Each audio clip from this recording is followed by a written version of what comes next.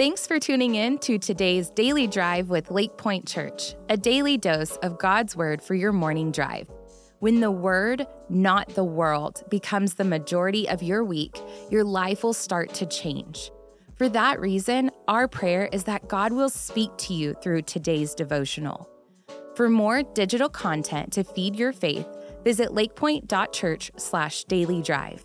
And now, let's dive into today's devotional. Hi, this is Pastor Steve, and it's great to be with you today on the Daily Drive. Today we're going to be talking about Christ-honoring communication. You know, one of the greatest gifts that God has given us is this gift called communication. With communication, we can encourage one another, we can give direction, we can tell people when something's bothering us and express our anger in a God-honoring way. There are just so many things that we can do with this gift called communication. But we need to be careful with it because like all good gifts, it can be good and it can also be used for evil.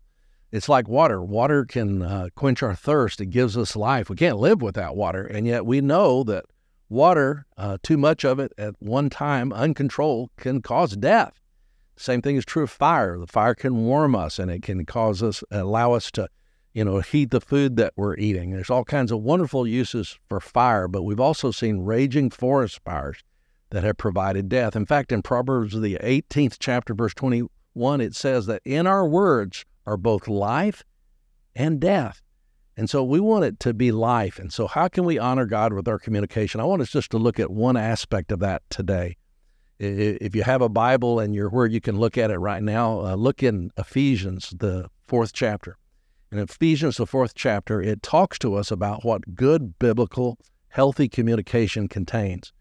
In verse 15, it says that we're to speak the truth in love. It talks about two sides of the equation, truth and love. There's a book by Kim Scott called Radical Candor, and it's called Radical Candor because it's radical because it's loving, and it's candor because it's truth. When they described Jesus Christ, they said he was full of grace and truth and love. And those are the two balance axes of good biblical communication. And it's really speaking to two groups, and most of us fall in one group or the other. He says, speak the truth to those that are pouters. Now, pouter can get upset, they can be angry, and yet no one know why they're angry, but everybody knows they're angry because they're slamming things around. They're sending messages, but they're sending it by Morse code, by slamming around pots and pans. To those people, he says, if you're angry enough about it to be mad, then you need to be angry enough to speak the truth. You can't just hold it in. So for those of you who are pouters, and somebody says to you, is anything wrong? You go, no, which is code for, of course there's something wrong. I'm making that really clear, but I'm not about to tell you what's wrong yet until I punish you with my silence, okay? That's wrong, okay? So pouters need to hear, speak the truth. But there's another group called shouters, and they need to hear the love part. You never have to wonder what a shouter is upset about because they will tell you. And by the way, I can say this because I am a shouter by nature. You don't have to raise your voice to be a shouter. You can just be intense. You can just tell somebody how stupid they are in outline form, and that's a shouter as well. Let's just kind of take a poll. If you're where you could raise your hand right now, go ahead and raise it. How many of you would say that when you're not communicating the way God wants you to, you have a temptation to be a pouter? Would you raise your hand right now? Okay. And how many of you have a temptation to be a shouter? Would you raise your hand right now? And how many of you are switch hitters? You could do either one equally well. Raise both hands unless you're driving right now. Okay. These are talented people right here who can be pouters or shouters. But to the pouters, he says, speak the truth. In other words, let your communication be clear. And to the shouter, he says, let your communication be calm. So the first two things about biblical communication is that it's clear, and then second of all, that it's calm.